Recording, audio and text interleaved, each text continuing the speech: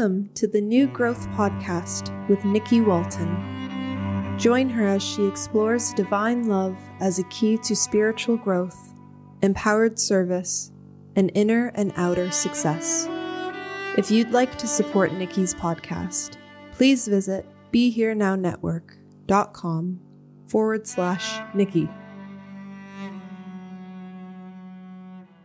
Hello, everyone, and welcome back to another episode of New Growth. I am your host, Nikki Walton, and today joining me, I have Humble, the poet, who is a best-selling author, a poet. You are a rapper, a YouTuber, spoken word artist. You do it all. Thank you so much for joining us today. Thank you so much for having me. And also, so quick story. I have lots of friends on IG and they always send me folks that I need to speak with. And you came through my, into my radar just last week from a friend. And he was like, you have to get him. You have to talk to him. And he actually sent along a couple of questions that he once answered. But I hadn't heard of you because I basically live under a rock. I think I've seen your name, from quotes on IG, but I had not done a deep dive. So I did the deep dive and I came across your music. And I came across a very appropriate song called Hair from, is it Righteous Ratchet, which is an amazing name. Yeah. I love it. So I listened to the song and it was so dope that I went to find to see if it was a video for it. And I watched the video, and y'all at home, please go watch the video for Hair on Righteous and Ratchet. If you haven't seen it, I mean, you probably have, and I'm just super late, but I loved the way it was you, rapping, but you had other people, it was your voice, but it was their faces. And one of my main spiritual practices is recognizing that every face is a face of God. So I thought, and I don't know if that was what your approach was, but that's how I took it. And it was really powerful. And the song is really dope. So thank you for that. Oh, no problem. Thank you so much for checking it out. Yeah, it was, the original concept was, let's celebrate as much of different styles of hair as possible, but then realizing, I'm from Toronto and I'm born and raised here, and this is one of the most diverse cities in the world. It's like, okay, let's celebrate real diversity, especially diversity around women. So the premise and the idea was to be and my own battles with my own ego was like, okay, now you take a back seat, right? and let's have these extremely fly, unique, dope, gorgeous, represented. And then also, all of them are from the city, with the exception of one who's from the Bay, but really showcase what diversity means. And I spent the last 5 years before the pandemic living in the States and really gaining an appreciation of Toronto, realizing that we're so much farther ahead in the world of diversity. You're like so much better. Yeah. And I mean, it's to the point where it's not just simply ethnic diversity, it's diversity of the archetype. So it was like, when you watch this video for Hair, you're going to see not just only different women with different styles of hair, different colors of hair. You're going to see different body types. You're going to see different fashion styles. You're going to see different swags, different energies, different lifestyle choices, different abilities, everything. And it was just so awesome and dope to do it. And I mean, it's been 4 years, I think, since we shot the video, and just to see how many of them have gone on to really big things in their own. Some of them were dancers, some of them were entrepreneurs. Some of them were last minute choices, because we couldn't find else. And, one of the girls was the actual producer of the video. And then when we couldn't find somebody to be in a certain scene, she's like, fuck it, I'll do it. And I love it. Yeah, one's a dentist now. And it's really, one started a tea company, the female, she's in a wheelchair, and she started her own tea company.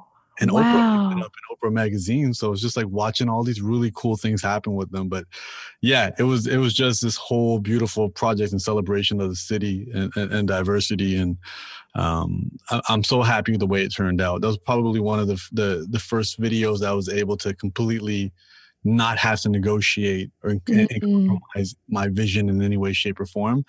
And it turned out brilliantly, and it was received brilliantly. And I'm super grateful for that. Wow. Well, it's all new to me, and I could tell that it was way ahead of its time. So thank you. The diversity was amazing. The women were gorgeous, and all the different hair textures, all the skin tones. It was right up my alley. So thank you. You said the word swag, and that was going to be one of my next questions, because I'm trying to figure out like your whole swaggy situation. Like, I talked to a lot of spiritual messengers, folks that they don't even consider themselves teachers, but they still have a certain way about them, you know, and you break all of those like stereotypes. You know, you got tattoos and you rap, and, you know, you express yourself in a way that is representative of the culture and is leading the culture. So I want to know, like, who are you? Where did you come from? I mean, as I said, I'm from Toronto. I'm from one of the most diverse places on the planet. I'm from, and in many instances, I'm from the future. You know, I'm in a place where, you know, not only are we encouraged and uncomfortable to be how we came out the womb and the various cultures and heritages we have, but we're also encouraged to be who we're discovering we are. So, you know, I can, on a superficial level, say I'm a, you know, a North Indian Punjabi boy, you know, whose parents came to Canada in the 70s, and I was born here. But, you know, the truth is, as I uncovered myself, I'm an artist. I'm an artist first and foremost, beyond everything. And an artist's job is to add to the world, bring something new to the world. And hopefully that newness is beauty. And that requires, you know, having to counter the tribal mindset. You know, that requires us to live on the edge of culture. That requires us to have a critical lens for how we were raised and be like, okay, how much of what I was taught makes sense today? How much of that can I carry forward? And how much of that has to be left in the past? And how do I add on to that? You know, recognizing that culture and heritage isn't something static, and that the people 1,000, 150 years ago didn't know more than we know now, and they didn't have all the answers, and things weren't better then. Things are better is tomorrow. And for things to be better tomorrow, we have to build more and, you know, not hold it against those of the past, you know, for passing down information that may or may not be relevant now. So for me, it's always been that. And I think, you know, my introduction into activism and understanding about a world beyond my little bubble was, you know, Mumia Abu-Jamal, Malcolm X, and really understanding that, you know, there's one thing to have a message. There's another thing to be the messenger. And, you know, realizing, you know, Malcolm X's impact, you know, didn't come simply from him preaching the right words. It was his Detroit Red days, you know, him being a legitimate pimp, him, you know, having the ability to understand how to communicate and get an idea across way before he had authentically. Yeah. Way before he even had a good message to share. Right. And so I really, you know, I noticed that. And then also just paying attention to how I was influenced. Like, you know, it was seeing Andre 3000 in a turban, you know, that made me feel cool. Yeah. And hearing his messaging and hearing his storytelling and being like, you know, there's a lot to be said about the applesauce that the pill is mixed inside. And I love that. My upbringing, where I'm from, you know, and then before even being an artist, I was working as an elementary school teacher. And again, the big idea there was, you know, to connect with your students. It's about how you deliver the ideas. It's not the idea, you know, it's not that a kid can't wrap their head around a concept. It's how we share that concept with them, you know, whether we share it with our voice, whether we share it with visuals, whether we put them in a kinesthetic opportunity to try things out for themselves. So all of that has, you know, all those breadcrumbs were always in my life and leading me up to where I am today. While at the same time, you know, always recognizing, you know, as Dr. Seuss says, you know, why try to fit in when you were born to stand out? So, you know, the young insecure years of being a visible minority, you know, I'd gone through those, and as an adult realizing that, hey, you know, now's the opportunity. You know, you went through the tunnel, you went through the hardest parts of it, and you came out with a stronger sense of self, with an authentic confidence. And now is an opportunity to to use that to add value to other people's lives and get other people to, stand up a bit straighter and be more comfortable in their skin, and to not only embrace the worlds they were raised in, but also to take a deeper dive into the world that they are, find out who's there and bring that out into the open, because none of us will truly feel connected if we don't have an opportunity to be our authentic self. Right. Wow, that's powerful. You said a mouthful. I want to speak more to confidence and like that authentic confidence. How did you go from that awkward phase to stepping into yourself and to what we see now? Well, first and foremost, confidence isn't an on and off thing. So it's not like you have confidence or you don't have confidence. So I still have plenty of moments where I wish I had more confidence. And to me, confidence is a foundation that we build. And often, what does confidence feel like to you? So in the moments where you don't have it, how does that feel? Like in the body or in the mind? It feels like that you don't have a foundation that you're standing upon. If things feel shaky, if things feel uncertain, things feel unclear and foggy, irrespective of what your brain's saying, your body is completely, almost shutting down in different situations. So, nerves, sweats, heart racing, a little bit of fear.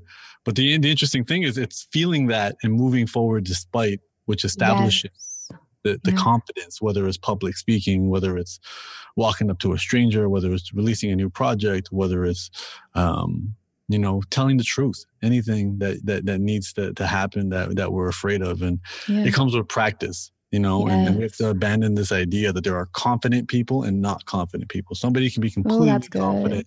Somebody can be completely confident standing in front of 10,000 people doing a speech, but they may not be a confident swimmer, or they may not be confident dancing, or they may not be confident to say no to people. You know what I mean? Like there's different departments where we can have more confidence than others. And, obviously in the things that I have inadvertently spent my 10,000 hours on, I'll have much more confidence. And then the things I'm brand new at, I won't. And I think it's really about finding those things that you're not confident at that align with your priorities and practicing them and being okay with that. So like, during the pandemic, I got into boxing, and the more I box, the more I realize I suck at boxing. But at the same time, I'm also finding the wonder of just having this sport deconstructed and revealed to me. So where before I just thought it was two guys punching each other in the face, now I'm seeing the footwork, I'm seeing the timing, I'm seeing the rhythm, and this has allowed me to have a whole new appreciation for like Muhammad Ali. And I can go back and watch his fights from the 60s and the 70s and be like, wow, like look at his footwork, and correlating that to mine and being like, okay, or watching even the UFC now, mixed martial arts, and seeing all the subtleties, because now that I have to do them, the movements, and realizing like you're not punching with your arm, you're punching with your body. You got to pivot, you got to turn, the pain that comes with that, right? Not be afraid to get hit. I would be so scared the whole time. I'd be completely ineffective. And that in itself is a whole thing where it's like, I'm working with a trainer, I'm punching a bag or I'm punching pads. And then one moment he's like, okay, now you're going to block and I'm just going to come hit at you. And, not even getting hit hard. And then just seeing how that impacts my thinking, be like, holy crap. Like, these guys are getting punched hard in the face. I just got tapped in the head and my vision is blurry. And seeing it as a very, it can really, it's a really great ego killer. Especially knowing that, I'll never, as a responsible adult, I'll never use this on the streets. And as somebody who's getting older, I'll never be a contender if I go into the ring with a bunch of, 20-year-olds. I'll just get my butt kicked. So I was just like, okay, what we're going to do is, we're not going to wait. We're not going to practice this at the nightclub. We're going to practice this in the ring with a bunch of younger guys and get beat up. And let's just do that. So what made you do it? Like, what got you interested? Confidence. I think, by default, it's already changed my ability to be around people, be in a situation to know I can keep other people safe. Also have a better relationship with my body, just to understand how it moves, to understand its limitations, to understand, the importance of that. And I think also, a whole new relationship with fear. As I said, like most of our fears are not generally related now to physical danger. Right. You know, they're related to humiliation, rejection, you know, neglect. And so just continually wanting to take a deeper dive with my relationship with fear, and then saying, okay, you know, not only am I boxing, I'm doing ice baths, I'm doing a whole bunch of other things. And it's like, okay, doing all these things that you're afraid of make writing that email a little bit easier, makes help out there, makes asking for help a little bit easier. So it's really about, you know, doing these things to again, strengthen that foundation and be like, okay, you know, these are the things that we're capable of doing. So a lot of the day-to-day stuff that we experience in the first world that seems terrifying really isn't that terrifying anymore. And it's strengthening, you know, having a better relationship with my fight or flight systems. Beautiful. It sounds like your whole life is one big spiritual practice, like bringing awareness into everything. And I really enjoy being a student. And I think, you know, for me, it's less about viewing myself as a teacher, and it's about being that student of life who likes sharing his notes and knowing that when his notes are thorough, then that's also evidence that he's learning, you know, it's, you know, to better your own teachings. Right. It's, you know, you have to share that with other people. What's one of your favorite notes that you share? I mean, a favorite note that I took recently in a conversation. I mean, I have sticky notes everywhere here. Love in slow motion. You know, I think, you know, especially when it comes to romantic love, so many of us are outcome driven. We're not looking for the journey. We're looking for the partner. We're looking for the husband, the wife, the end game. The end game, the hashtag couples goals. But what we're not doing is we're not enjoying that journey. We're focused on the pot of gold and not the rainbow, realizing that the rainbow is what really is the reward. Oh, speaking of which, hold on for 1 second. My puppy's biting a wire. Sorry. Puppy, she's... Oh, hello. So friggin' cute. What's her name? Boogie. Boogie. Oh, that's what I call my daughter. I have a 10-year-old daughter, and she came out dancing. So she's been Boogie ever since. Oh, that's so wonderful. I'm sure your daughter isn't biting on wires like Boogie. Hopefully not. Boogie feels neglected right now, so she's taking it out. Boogie. I'm sorry, wires. Boogie. I won't take too much longer. It's all good. No, it's all good. This is part of the process. She is. How old is she? She's she's turning 3 months next week. Oh my gosh. So you in it. My sister just got a puppy. It's been about 4 months now, and they haven't slept. It's like constant, you know, trying to keep pee and poop off the floor. They have a new house. It's like incessant. I'm like, girl, goodness.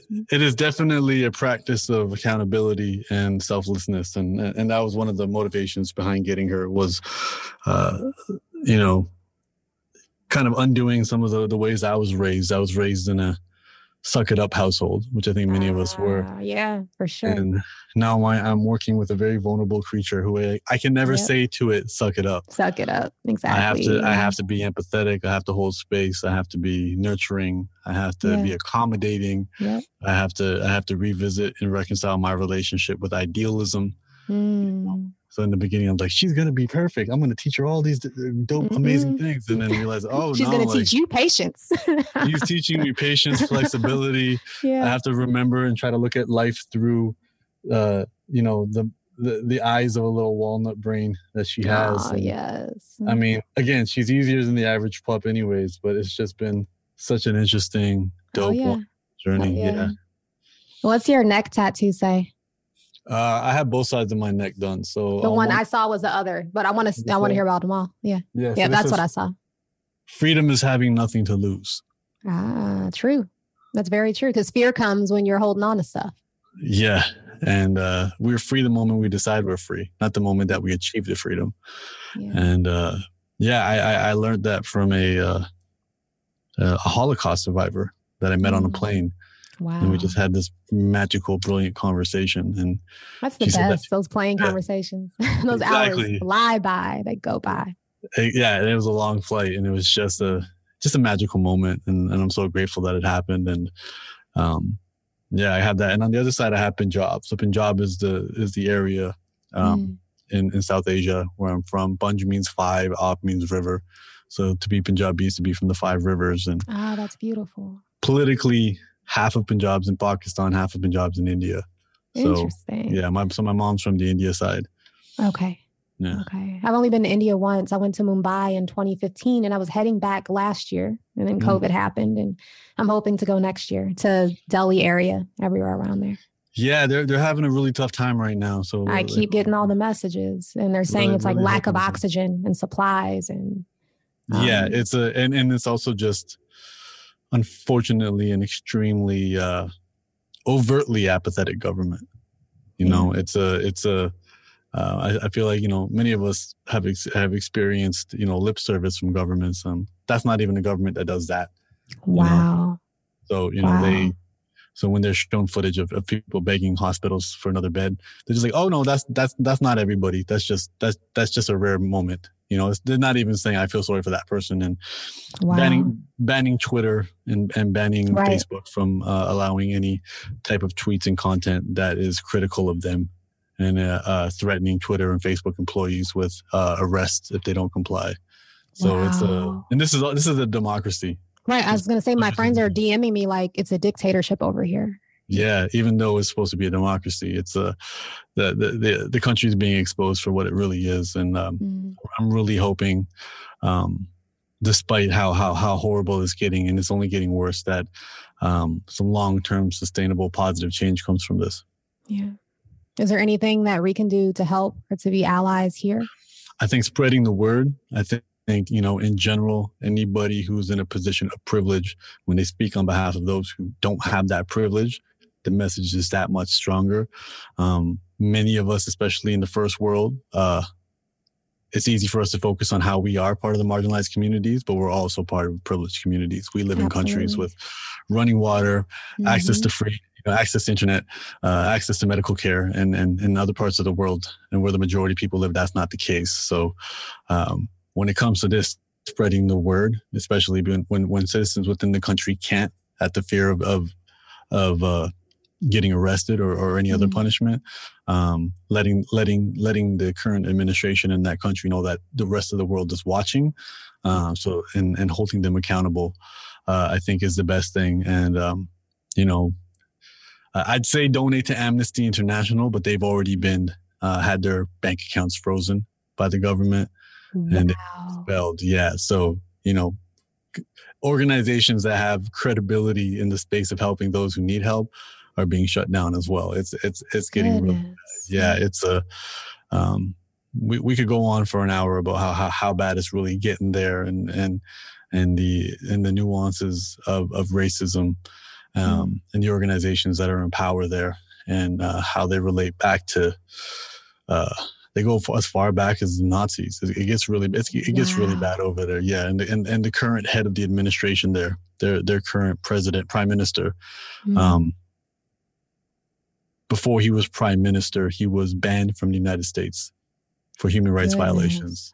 So just to show you his resume, that was George Bush. George W. Bush had him banned from the United States because he was violating human rights. He incited riots in his home state in India. And now, he's welcomed with open arms because he's the prime minister. And, both Obama and Trump welcomed him with open arms. So, the game's rigged either way. Yeah, absolutely. Wow.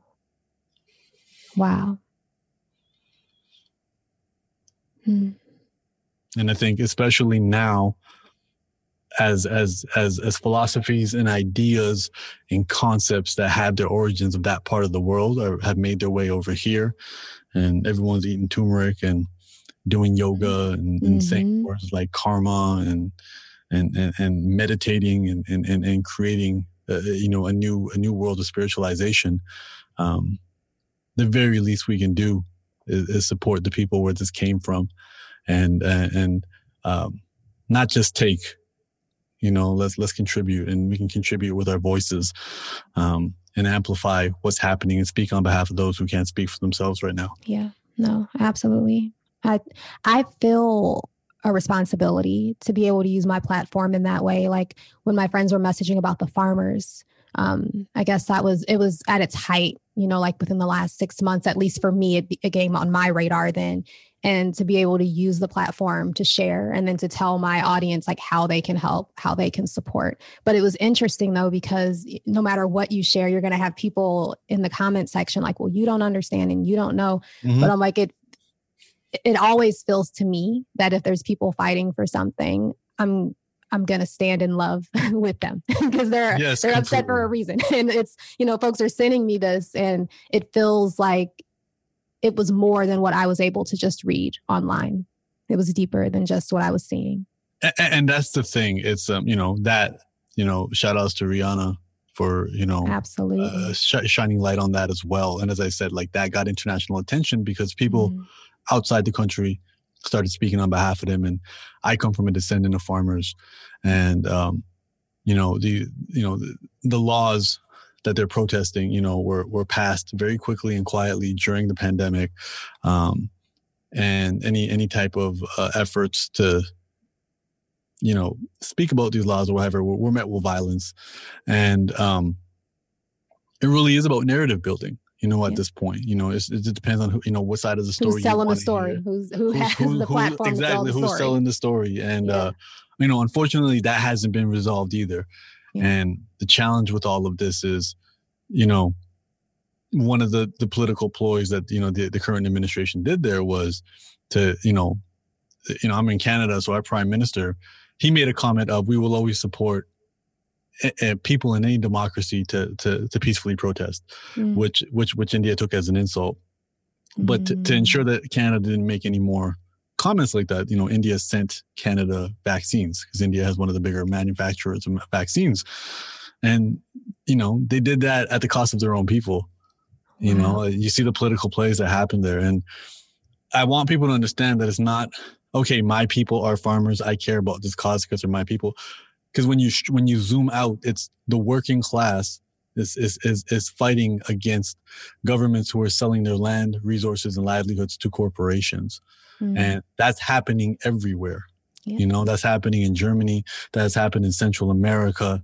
Unfortunately, when you go to the grocery store, whatever stickers on that banana that you're buying, that company, they have a track record of human rights violations. They have a track record of stealing land from independent farmers, turning people who owned farmland into farm workers. This is happening everywhere in the world. And just the current fight now is happening in India, a country where over half the entire working population works in agriculture. Yeah. And, this is building momentum up where, you have an individual in charge who, as I said, human rights violations to the T, but also, as I said, he was a mentor to Donald Trump. Donald Trump wished he had the power that this guy had. It was exactly. It was a significant hard thing, and this is something important I want to tell people, especially on their spiritual journeys. Who's selling the ideas is important, but how spirituality is being sold to us is also important. And there's a lot of spiritual practices that are really well disguised and well, as well-meaning, but they're actually taking us further away of what the core. Speak on it. Yes. And again, you're allowed to have your own opinions, but my personal belief is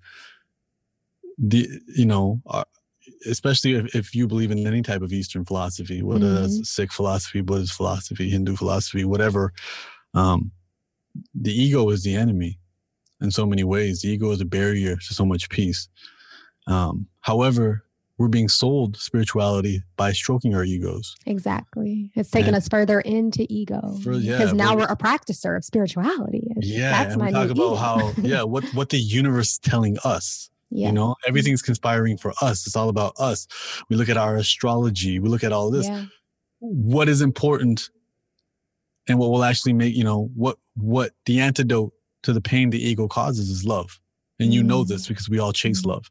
When you fall in love with somebody, you start to melt your ego. You don't see them. You don't see you see in us. You create a connectedness. If you want more of that connectedness beyond just a romantic relationship, it's connectedness with everybody. And one of the biggest practices for that connectedness is service, servicing other people. And if your spiritual teachings don't include that, Deva, It's seva. And if your spiritual teachings don't include that, if it's not mentioned, if it's not part of the practice, then realize that this has been packaged in a way to profit off of you. Exactly. It's great. Do your yoga, do your different types of meditations, take your ice baths, read your astrological signs. Charge your crystals, light your incense. Do it all. But if there's no service involved, well, there is judgment. I'm trying not to judge because I too, I don't do any of those things really. But yes, I know that everybody is in different places. I'm saying do it all, but if there's no service, you're headed in the wrong direction. It's like, some people use artificial sweeteners instead of sugar because they think it's healthier. And yes, it's very frustrating. Not healthier. It's the same idea. It's just if there's the easiest way. The two lessons I learned around spirituality were judge your spiritual teacher by how loud they laugh. And I think that's a brilliant one. As somebody who's been going to spiritual camps since he was 6-7 years old, judge them based on their laugh. The ones that take themselves too seriously, run the other way. I love it. And number two, service. If service isn't involved, you're not. There's no evolution involved in this. All that other stuff is cool and it's important. Taking care of yourself, servicing yourself, all of that is great. But there has to be service to other people, and that service can be helping those less fortunate. That service can be helping family members. That service can be giving 10% of your income. I don't care what that is, but this idea of service, this idea of understanding that you are a part of something bigger than just yourself, that is extremely important. And so when we talk about what's happening in the world, those that control messaging really want to divide us, and that's how they conquer us. Whether they say Democrat, Republican, whether they say patriot or terrorist, whether they say black or white, all of these are designed to make people take teams and pick sides. And what's happening right now in India is not about Indians or Punjabi people or farmers. It's about working class people standing up for their right to make a living against governments who are selling their ability to make a living to corporations and corporatizing it, which we see happening all the time. But we don't see it happening this quick. Even Uber, for example, took out the taxi industry. It happened slowly over 6-7 years. It didn't happen in a summer. That's what's happening here. This is happening very quickly, very violently. And it will continue to happen unless there are pages in history that show that the people won't put up with this shit. Right. And that's what's important. This is happening in Myanmar. This was happening in Hong Kong. This is happening in other parts of the world. It's the people versus the establishment. And it doesn't have to be a conspiracy. When there's profit to be made, this stuff is going to happen. You don't have to watch a lot of weird YouTube videos to find out what's going on. This is literally people doing this stuff for profit. And the simple fact is a human, sitting on the 55th floor and he's a CEO of a big company. He's not evil. He's just so disconnected from what's happening to the average person that he doesn't feel it when he's hurting someone. Right. The same way the president of the United States can order an airstrike. And since he'll never have to see the bodies, he'll never feel it. Exactly. So, this is not good versus evil. This is any human being would be capable of doing this stuff if they're disconnected from each other. And the solution here is connecting with each other. And connection, by definition, is not being near somebody. It's understanding somebody and caring for somebody and feeling understood and feeling cared for.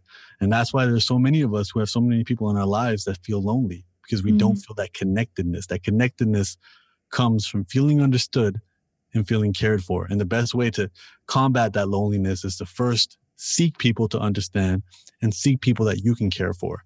And again, I'm not telling you who to care for. I'm not telling you who to serve. Please include service into your diet and your spiritual. It is more important than all that other stuff combined. I agree. I believe, for me, I was doing some service always. I get a lot of emails from people that are hurting, that are suffering, and I respond, at length.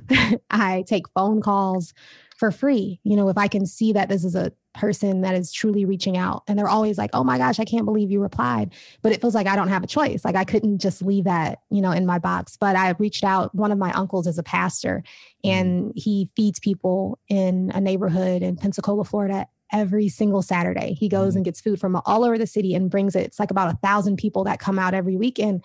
And there's like, they have to have police there, you know, to like escort the crowd.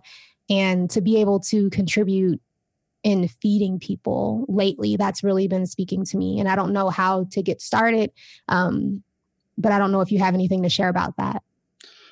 Yeah, I have a friend who, you know, every Saturday he volunteers at a soup kitchen. And when he describes it, he doesn't describe it from a sign of virtue.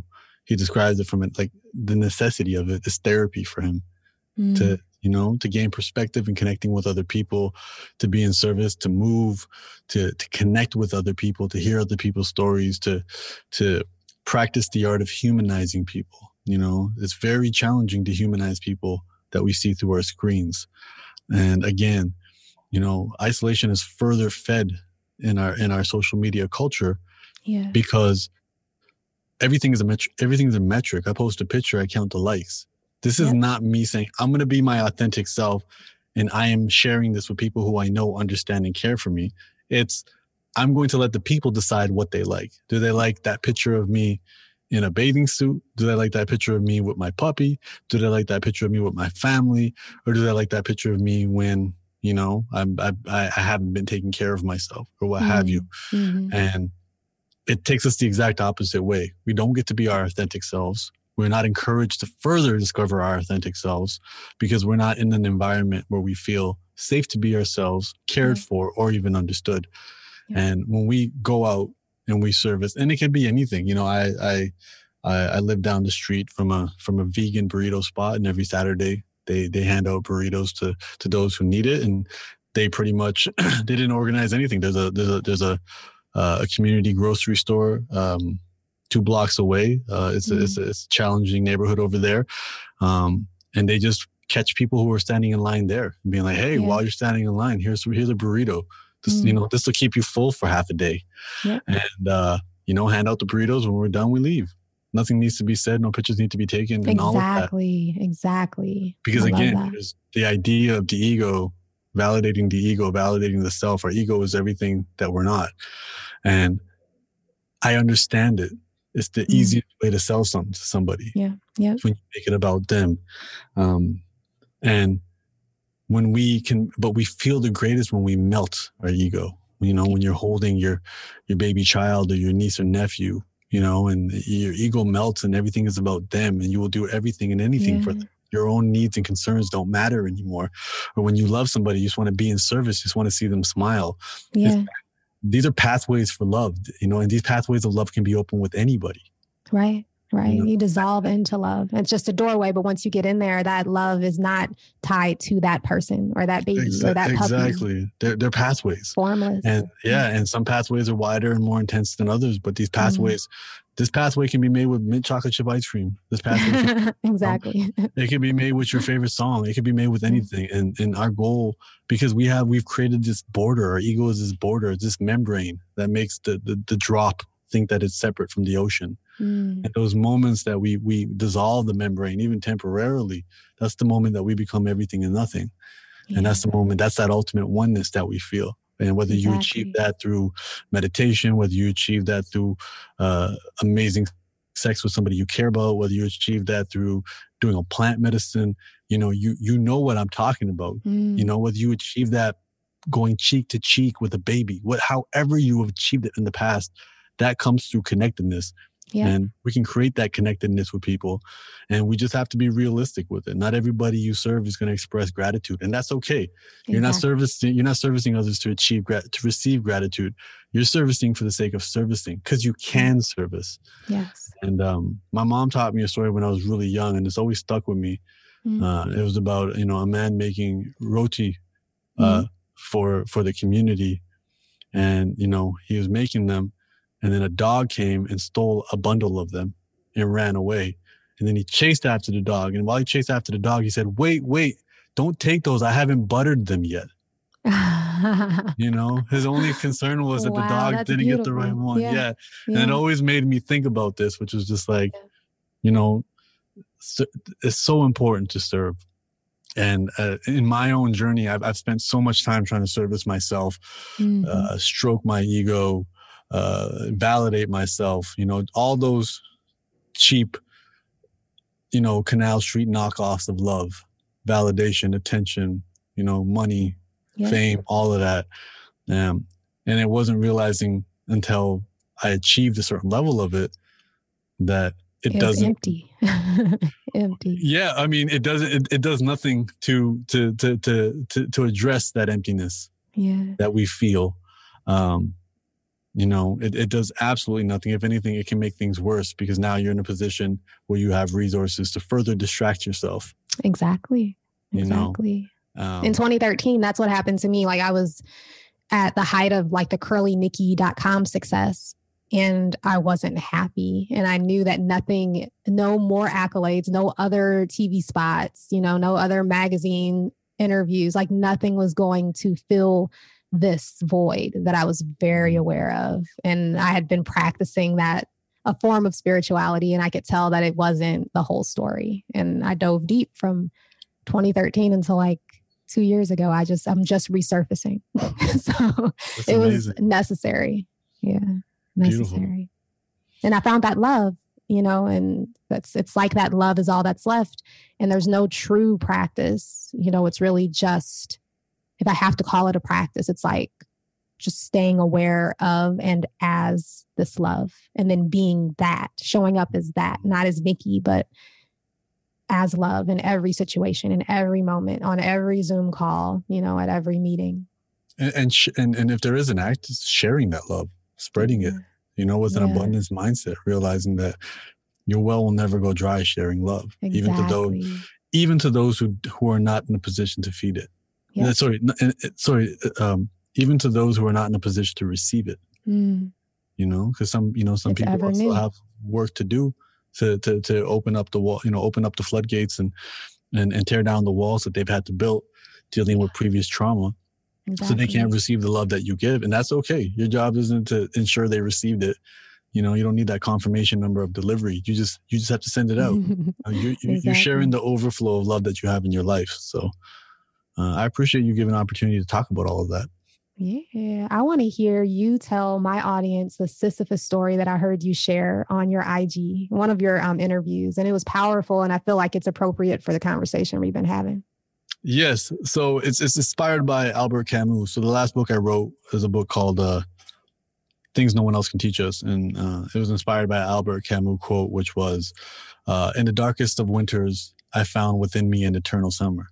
And Albert Camus that's good. That is powerful. I can feel that. I feel into that. That's good. Yeah. He was a French philosopher. I think it was about, I want to say 100 years ago, probably. Yeah. It's crazy to think 100 years ago is still pretty modern. He died in a car accident, but I think it was 100 years ago or something like that. Wow. And his style of philosophy is known as absurdism, which is pretty much it's as whack as you think it is, but just laugh at it. That's the easiest way to put it. I love that. Yep. Yeah. Everything is just, it's not some intoxicated optimism. It's like, hey, the world is exactly as whack as you think it is, and just laugh. Just laugh at the fact that it's whack. And popular TV shows that probably use Albert Camus, like Rick and Morty, BoJack Horseman. These are absurdist style comedies where they show you how whack life is, but they make it funny. I love both of those. They're good. Yeah. So he has his famous quote, and he says it in French, but the translation is, "Imagine Sisyphus happy." So Sisyphus is an old Greek story in the analogy of hell, which is this man Sisyphus is pushing a really big boulder up a hill. And then once he gets to the top of the hill, the boulder just rolls down the other side. And then go back down, push the boulder right back up the hill, and watch it roll down the other side. And this being a great analogy for life, because the moment you think you've achieved something, it just rolls all the way back down. You got to start all over. And the example I used in that last interview was like school. You graduate high school, you have a bunch of friends, you have a social status, you built a whole bunch of stuff, by the end of high school, when you're a senior, and then you roll back to the bottom of the hill. Now you're a freshman in college. You may have no social status. You may have no friends. You may not understand the new system of scheduling, school, accountability, all of that. Square one, spend 4 years there, figure it all out, get cool, get settled, get set. Then you graduate, and now you're starting a new job. You're back down to the bottom. And it's this idea, because we all catch ourselves promising ourselves when we get to the top of that hill, everything's going to be perfect and we'll live happily ever after. Because that's what happens on TV. There's a happily ever after because everything has to get condensed into that 22-minute television show. And Albert Camus just said, imagine Sisyphus happy. And there's a lot of value to this idea. There's other book called Maps of Meaning, where Dr. Jordan Peterson is exploring the meaning of life. And he pretty much says the same thing, which is the meaning of life is to take on as much responsibility as you can. And he said, what if people actually want to push a boulder? And if we think about our own lives, there's so many times that we voluntarily do hard things and difficult things, and we don't actually want to chill and do nothing. We don't actually want to win the lottery and sit on a beach and drink all day. Right. We want to be of service. We want to be of service, or we want at least to have some purpose. We want to have we want to get up in the morning knowing what we have to do. Oftentimes right now, for many of us, it's kind of chosen for us, whether we've set ourselves up in a life and we got to pay some debts and we got to, pay some bills and we got to go to work. But then, even if you pass that, like there's got to be a purpose, whether it's a project, whether it's something else. And, so for Albert Camus, say, imagine Sisyphus happy. It's like, imagine that boulder actually gives him meaning. And he knows the moment he gets to the top, it's going to roll back down. And he laughs at that and he does it again. And it's the same idea of, the moment you graduate school, you're going to have to find something new to work on. The moment, you find that person, now you got to plan the wedding. The moment you have that big, beautiful fairy tale wedding, now you got to figure out your mortgage and pay off the debts from the wedding. After you have your kids, you're going to set some new goals. And now they got to go to school. Now you got to watch their life cycle. And it's just kind of like, look, there isn't a way to just laugh at this. It is absurd, but it's funny. And, life, the other favorite quote I have, and I can't attribute it at the present moment, but life is a comedy to those who think and a tragedy to those who feel. And I think if we just keep, jumping back and forth between the thinking and feeling, we'll gain a healthier vision of what this life is and what it can be. In those moments where we don't feel so good, it's also an opportunity for us to connect with others who have always not been feeling so good, instead of falling into the trap of feeling like a victim. Right. Oh, that's so good. Well, please tell my audience at home how they can connect with you. You can find me on Instagram at Humble the Poet. And I've also started my own online community called Humble the Poet's Handsome Friends. And that's just at humblethepoet.com/community. And the spirit of that community is to create something that is built like social media, but it's not as exhausting and it's not as heavy. I saw that. That was when I read it, I'm like, first of all, you're a genius. Second of all, thank you, because you can only do so much curating of your feed. It's heavy, period. It's a heavy ass experience every time you get on social media. So to be able to know you're going somewhere with like-minded people. And also this idea of like, I'm grateful I have a big audience now for my work, but the next level of that is it's not about how many people know who Humble the Poet is. It's how many people have, how do we connect these nodes of other people as well? It's like going to your favorite concert and making a friend there. Sometimes it's not even about who's on stage. It's about the fellowship. It's the fellowship, and it's the engagement. Not you engaging with every individual, but them engaging with each other. Because I couldn't if I wanted to. I don't have to care. I'm fortunate again with the big numbers, and I couldn't reply to every message I get. I'm sure you feel the same way. Absolutely. So when I created this community, it's just beautiful and brilliant because they get to communicate with each other. So if somebody posts, so now when people reach out to me with challenges and problems, I encourage them to go there because not only can I chime in, but there's also 15, 20 other people that can also chime in with their ideas, their experiences, their perspectives. And that's the thing too. I am aware of, my privileges, I am a visible minority and I am part of a marginalized community, but I'm also a male. And there's certain privileges that come with being a male. I'm also a heterosexual male. There's certain privileges that come with being a heterosexual male. I'm also living in the first world. I'm also self-employed. These are all things that are privileges that I recognize. So hearing people who are from different communities have different perspectives on things. And sometimes I'm still, the old me still wants to tell people to suck it up sometimes. And sometimes before I get a chance to tell anyone to suck it up, there's already 5 people messaging and flooding that individual with empathy, kindness, and caring. And me realizing that, hey, sometimes people aren't telling, and this is the common issue, I think, with guys. You hear a problem, you think you need to solve it. Yep. And sometimes you just need to hear it. And the only thing you need to say is, all you need to do is show that you hear them. Like, hey, I hear you. That must suck. I'm sorry that's happening. And, that's something I'm learning, because that wasn't, I wasn't raised in an environment where that was encouraged. And that's nobody's fault. The people that were raised in an environment like that too. And it's up to me to recognize that and break the pattern. So this community has taught me so much, and people have already been messaging me within this community, talking about the friendships they've made. It's it has a geography tab to it. So you can find people in your area, in your neighborhood. You can find people in your city, in your country. So sometimes I have, followers in Indonesia or some other places that I might never get a chance to ever be out there, but now they can find other people, and that I'm the starting point of their relationship. Exactly. And now and the truth of the matter is, it's not 2 people who are fans of Humble the Poet. It's 2 people who are on a journey that, someone like Humble the Poet can add value to, which means they have so much more in common. So exactly. And I'm loving it. We're approaching 10,000 members. It's much smaller than my social media, but it's still at a level where I can reply to all the DMs. It's still at a level where I can read everybody's comments, like everybody's stuff. But the followers isn't a thing, or it might be a thing, not front and center. Likes isn't a thing. Yes. There's very little curation. Authenticity is a thing. Transparency is a thing. That's awesome. And the one, I do have the power to highlight content that I like. And one of the ones I highlighted was just somebody asking, what's your favorite thing about this community? And I wanted people to read the answers, and the answers are just like, everybody is so kind here. It is so light.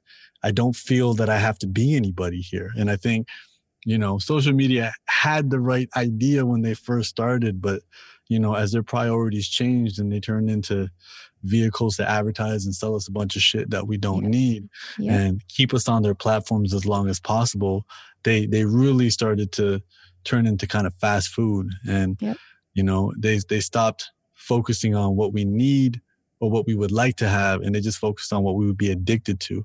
And that's just a lot of deliciousness, or a lot of emotionally charging stuff. Exactly. The outrage posts. The outrage, yes, all of that. What are we mad at today?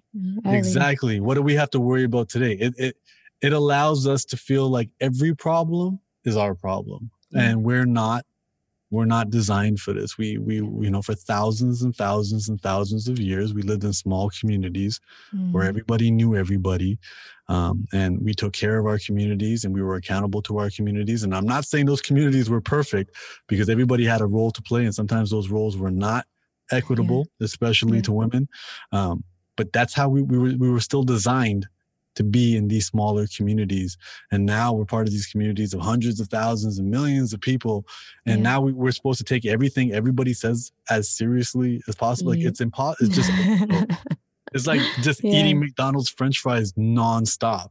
It's delicious, but it's definitely not nutritious. And absolutely not. That's where we at, And that's what I'm trying to recognize. And I was actually going to quit social media until this idea was presented to me, which was, don't just give up on the people that are connected with you, find a solution. So this community, humblethepoet.com/community is my effort at not complaining and creating a solution and an alternative. And I'm encouraging people to come check it out, join the family. We're lighthearted, we're fun. And again, we don't do too much curation unless 1 or 2 people who cross certain lines get involved, but we don't really have to at this point. And I'm loving it. I like being on there, and I love the fact that I'm not the center of attention.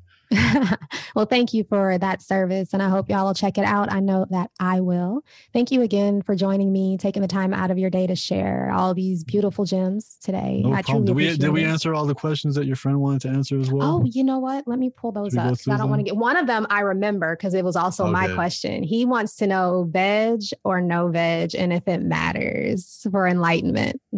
That's one of his 2 questions. Okay. I mean, that's an interesting one for me. So I grew up vegetarian. So my mom discovered spirituality, or she began her spiritual journey when I was about 7. Mm-hmm. And that influenced the household. And then our household turned vegetarian. Because that was when you were 7, you went vegetarian. 7. Okay. But I wasn't a big meat eater before that. I don't think I'd ever had a Big Mac, or I wasn't eating a lot of just meat in general. Like bacon every morning for breakfast, like most Americans do. Yeah, no, that wasn't the case. A lot of our traditional, the thing too is in India, if you go to a restaurant in India, the categories are veg and non-veg. So vegetarian is the default, right? A lot of cultures and heritages are vegetarian. So I grew up vegetarian, and it really wasn't discussed as a topic. It was just you're vegetarian. And I already wasn't the most excited around different meats. I recently, meaning during the summer of 2020, I was working on a project where I was trying to, I was doing some modeling, and I had to fit into certain clothes, and I had certain fitness goals, and I was talking to the trainer, and he gave me my vegetarian meal plan. And I looked at it and I was like, wow, I live on my own and I'm not the greatest cook. And I was like, this is complicated. And he's like, I don't cook either. I don't cook. I'm vegetarian and I don't cook. It's hard. So be vegetarian and not cook. Hard. Especially when a lot of the alternatives aren't as healthy as they may seem. Right. Yeah. So then my trainer was like, or you're going to eat meat. He goes, and the thing with meat is, if you go with the organics and you go with this, whatever, there's that. So I started, I literally started eating meat last summer. Wow. In terms of spirituality practices, again, I'm sure it could have an impact. As I said, I put service above everything else. Mm-hmm. I mean, obviously eating meat has an impact also on your carbon footprint. Mm-hmm. The biggest polluter in the world is the beef industry. Mm-hmm. So contributing to that could also be an issue. In terms of, I think about the diet tells I've had to do when I've done different plant medicines. Whether it was ayahuasca, having a mushroom ceremony, 5-MeO DMT, I've always had you're given different diet tells what to eat or not eat beforehand. Yeah. When I was a complete vegetarian, I was given diet tells, that was easy to follow because I wasn't eating meat. I just had to stay away from caffeine or dairy and stuff like that. I didn't necessarily notice a benefit. Okay. And as a meat eater, I've only done two different ones, and I went vegetarian for that. I didn't notice that much of a difference. Okay. But I do believe, probably from a no-brainer perspective, especially with just the commodification and corporatization of food and farming, you're probably better off not eating meat if you can.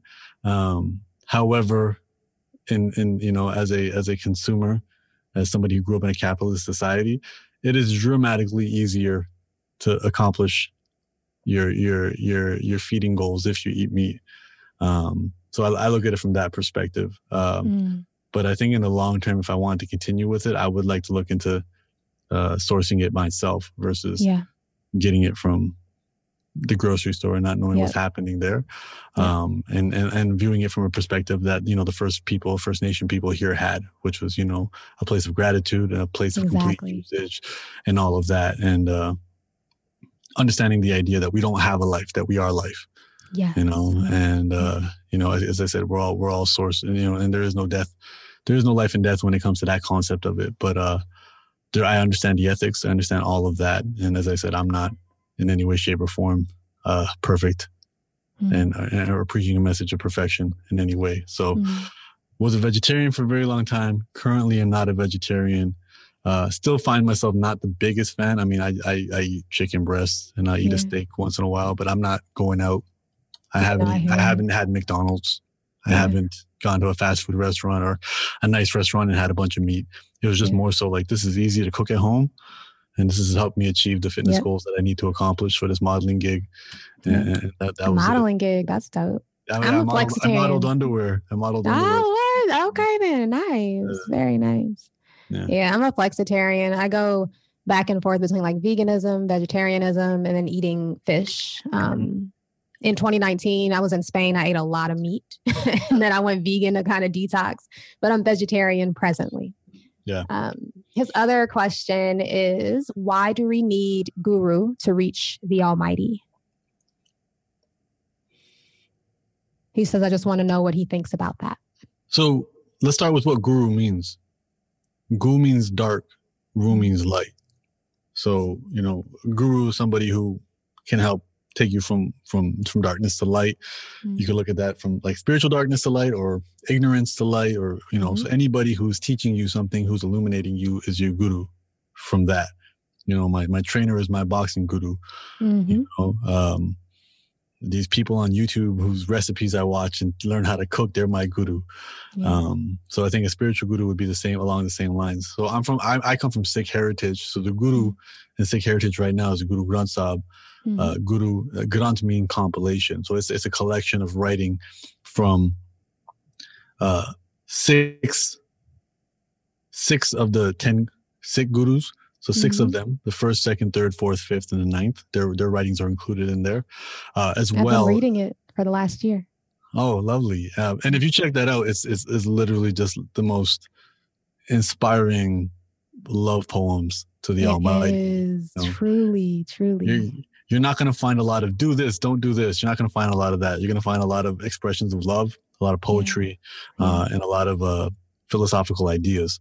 But also it includes writing from people like Kabirji, Bhagat Ravi Das, people from other faiths, other ideas, and just everybody kind of maintaining this kind of same concept of service, meditation, your Kam, Krodh, Lobh, Moh, Ankar, which is your ego, your attachment, your anger, your lust, and your greed being 5 roadblocks to your peace. Absolutely. So these being the main ideas.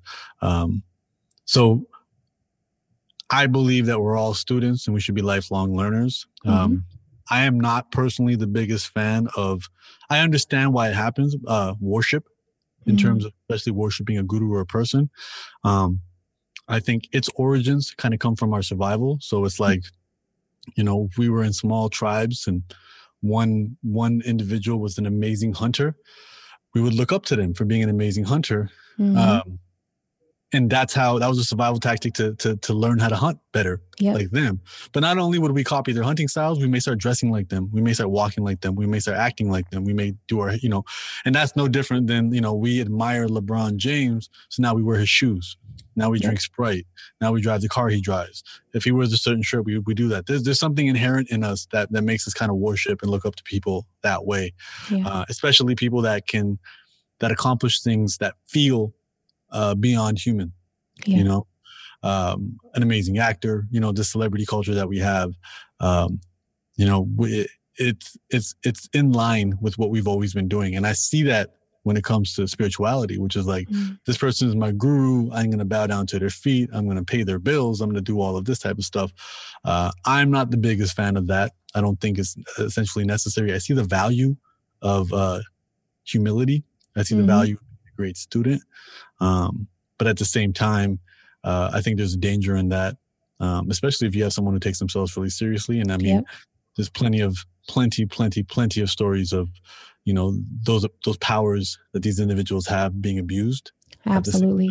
So, I mean, I have mentors, I have people who are my teachers, but then those relationships go back and forth. So, I work with another rapper who's a brilliant freestyler. So he's my freestyle guru.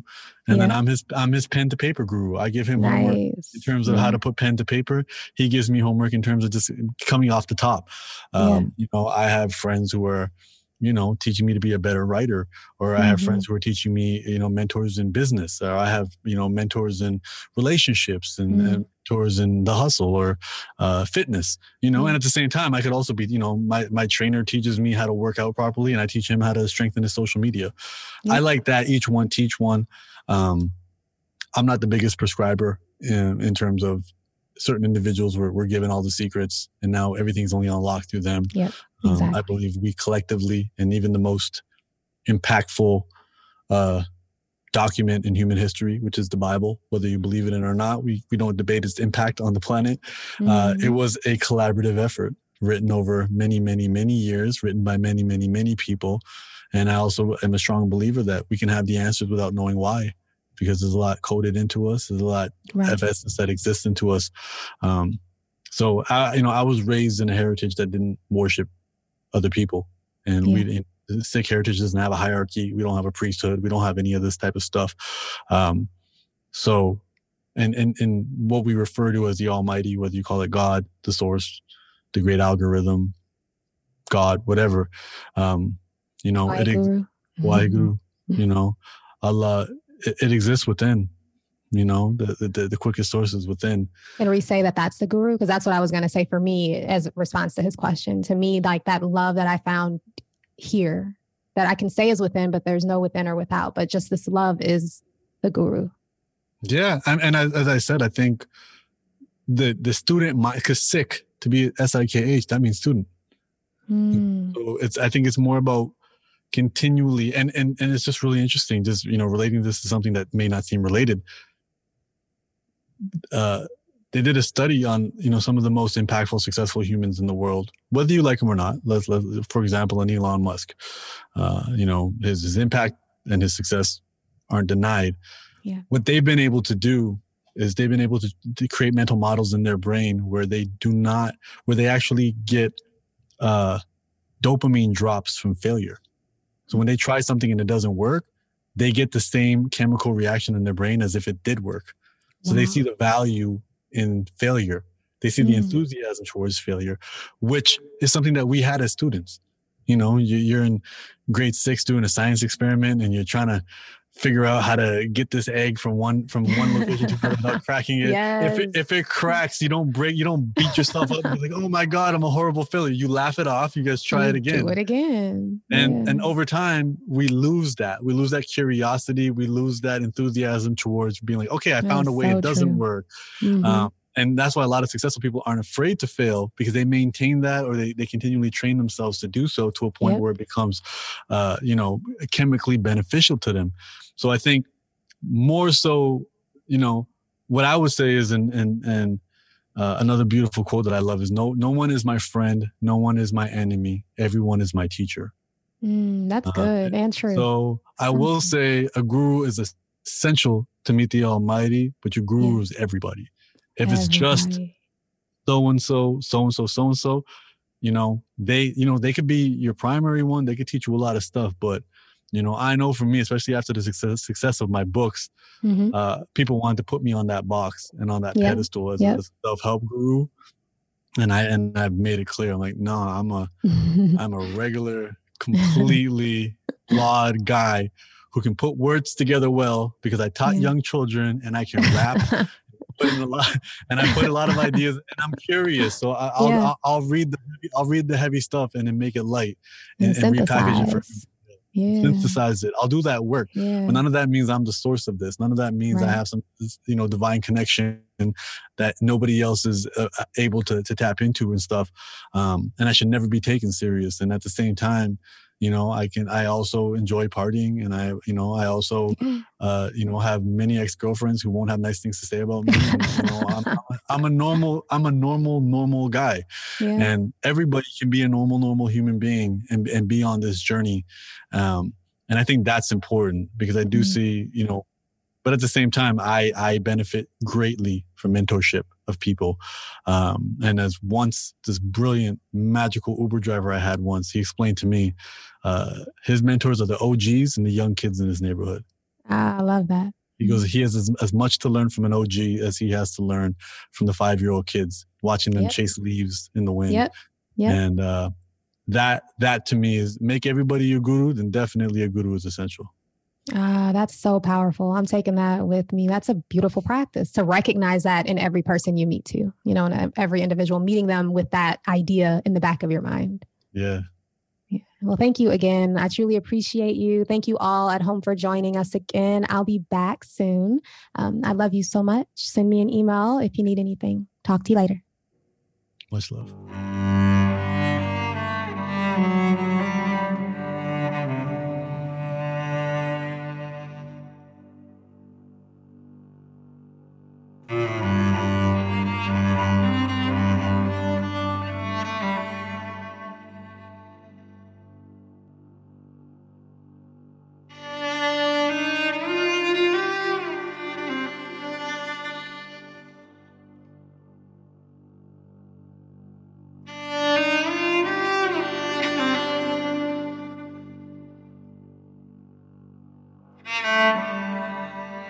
you.